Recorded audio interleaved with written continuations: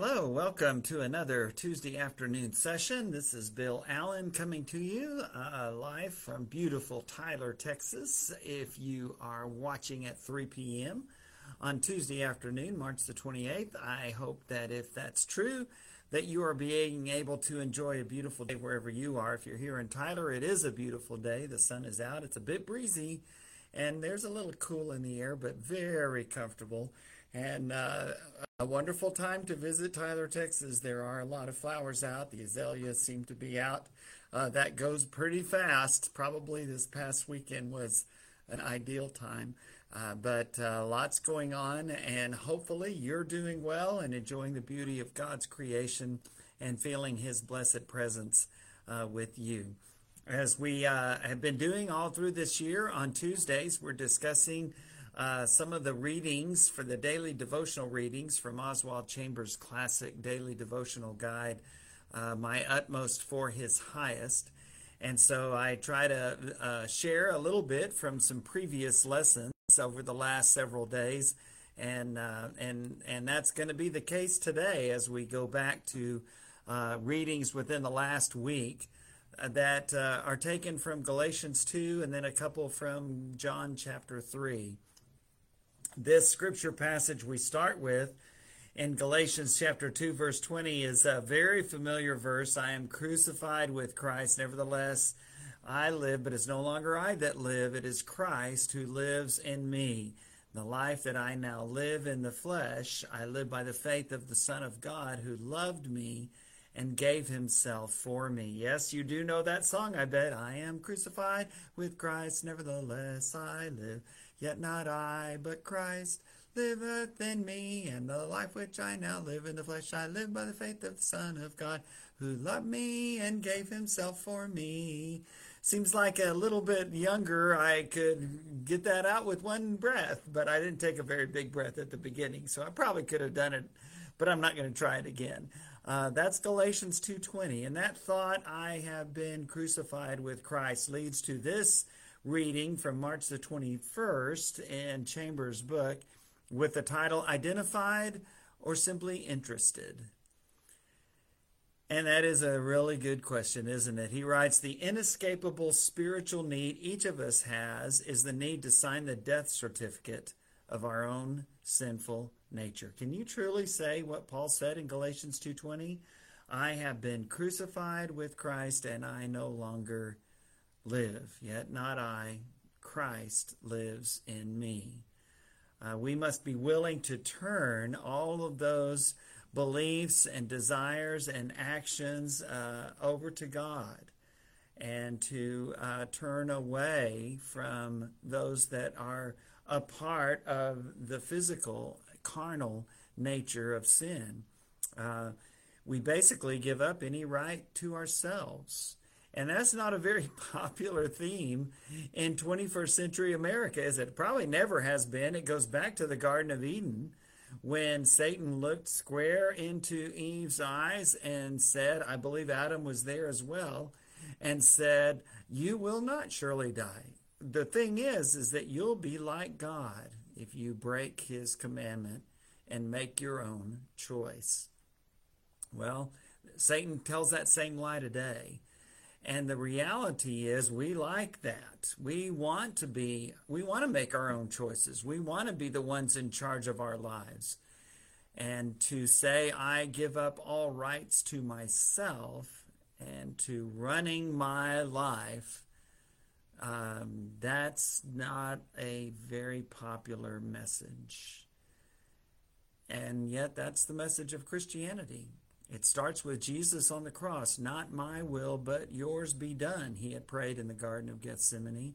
And it led to him allowing the Father to hold back the angels and not spare his life. I'm going to be preaching this Easter Sunday from John 10, where Jesus, one of those great 7 I am statements in John, I am the good shepherd. And Jesus says, the good shepherd, I lay down my life for the sheep, and I have the authority to lay it down and to raise it back up again. It's a very bold statement from Jesus. And that's what we'll be talking about on Easter Sunday here at West Erwin Church of Christ. And yet that's what Jesus did. He laid down his life. He gave it up. And that's what Paul says we have all done in a maybe not a physical way, although Paul would do that physically within about probably 10 or 15 years or so after this is written. He will see his life taken away. Paul said, I've been crucified with Christ. He did not say, I have made a determination to imitate Jesus Christ, or I will make an effort to follow him, but I have been identified with him in his death. I am crucified with Christ. And it is the same in Romans chapter 6.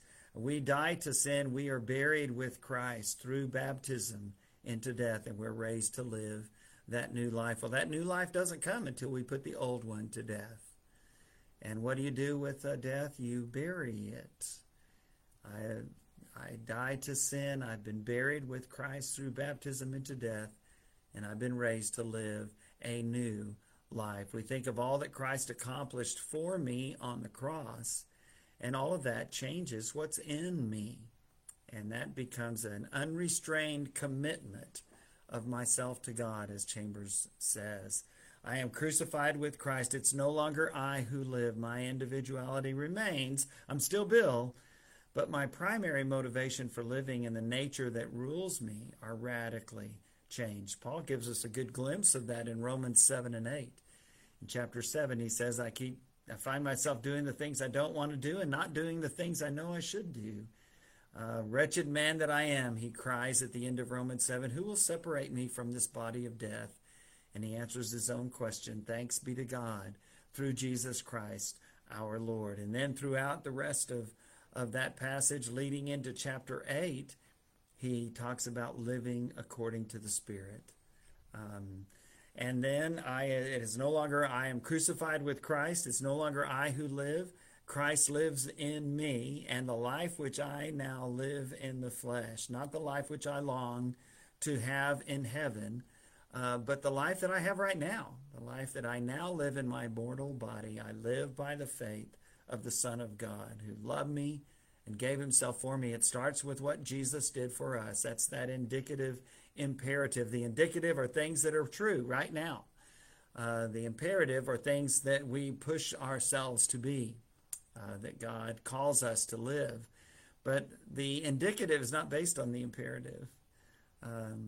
Christ loved me and gave himself for me, and so because of that, I am crucified with Christ, and I no longer live, but Christ lives in me.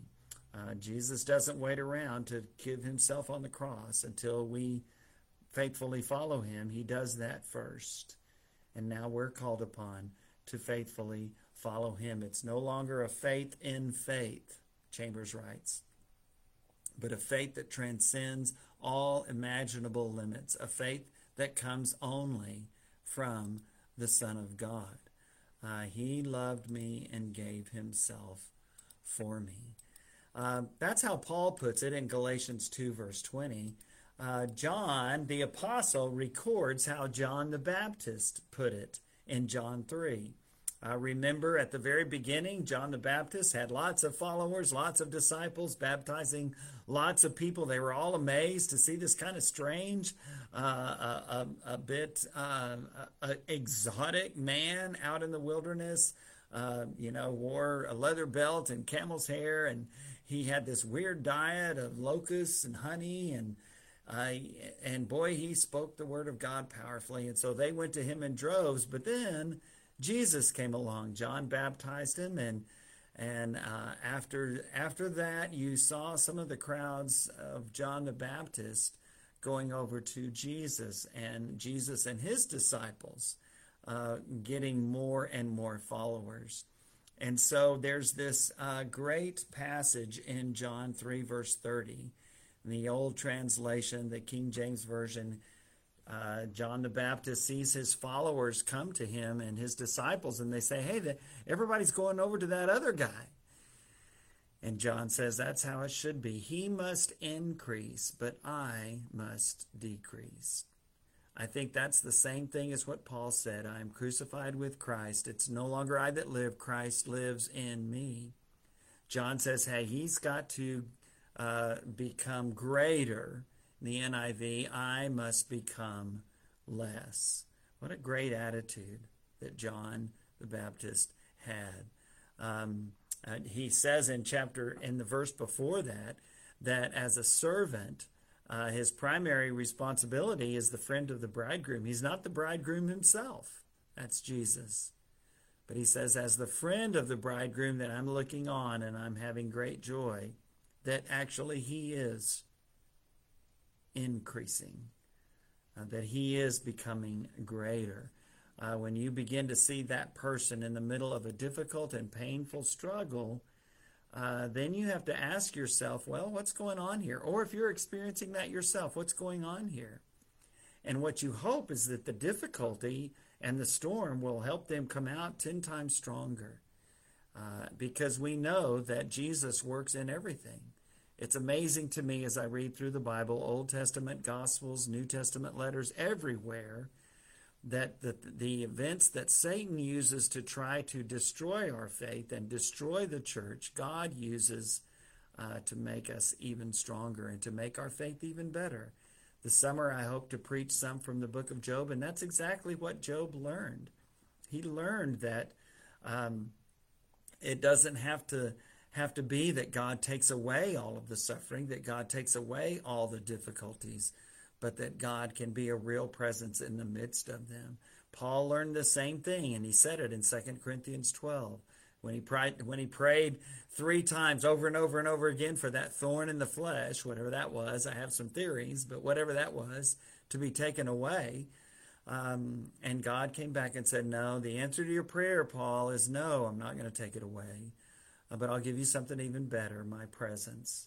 I will be with you. And so Paul says that's good enough for me, because when I'm weak, then I am strong.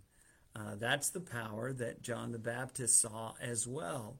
As he looked over at Jesus and he looked over at all the disciples going over to him, and he said, yes, he must become greater.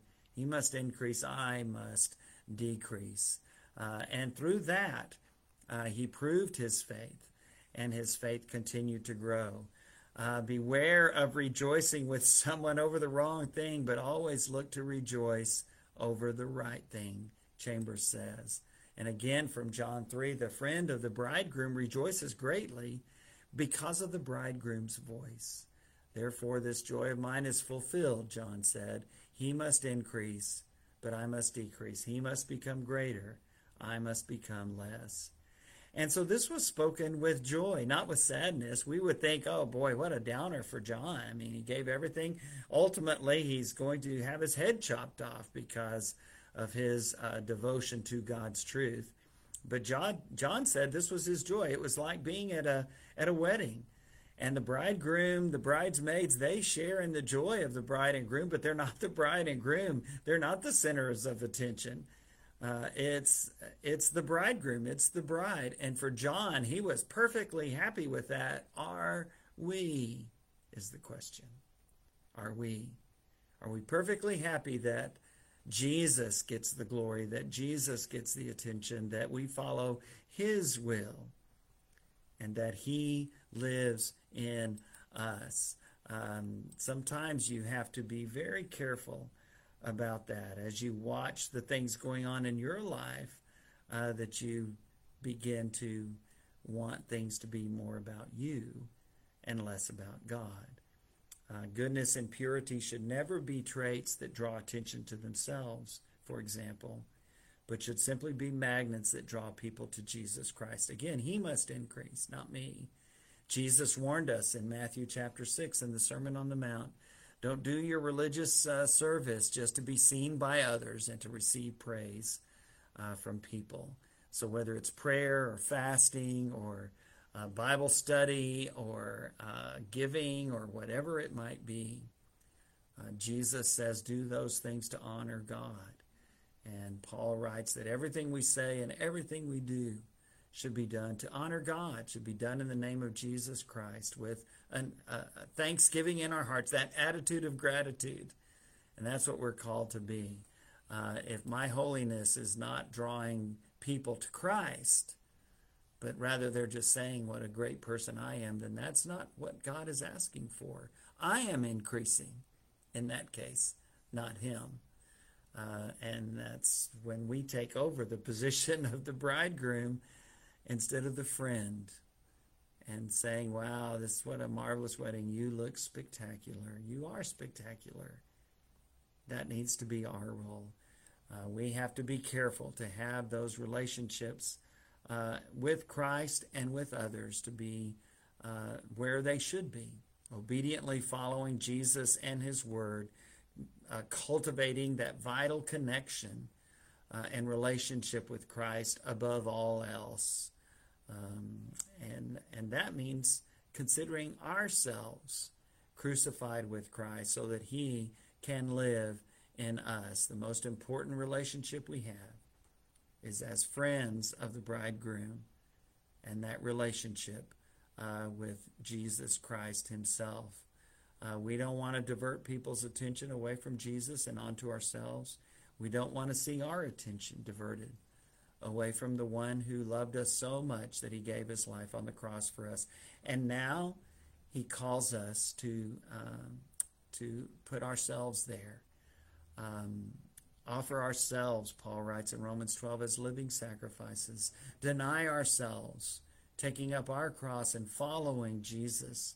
That's what he said would be required if we want to be his disciple. Recognizing that we are not the bridegroom, that we are the friend of the bridegroom, and we glory in his joy and in his accolades, and looking over at him with John the Baptist, we say, he must increase, I must decrease, and joyfully so. I pray that you'll have a good rest of your week, and I hope that I'll be able to see you this Thursday. God bless.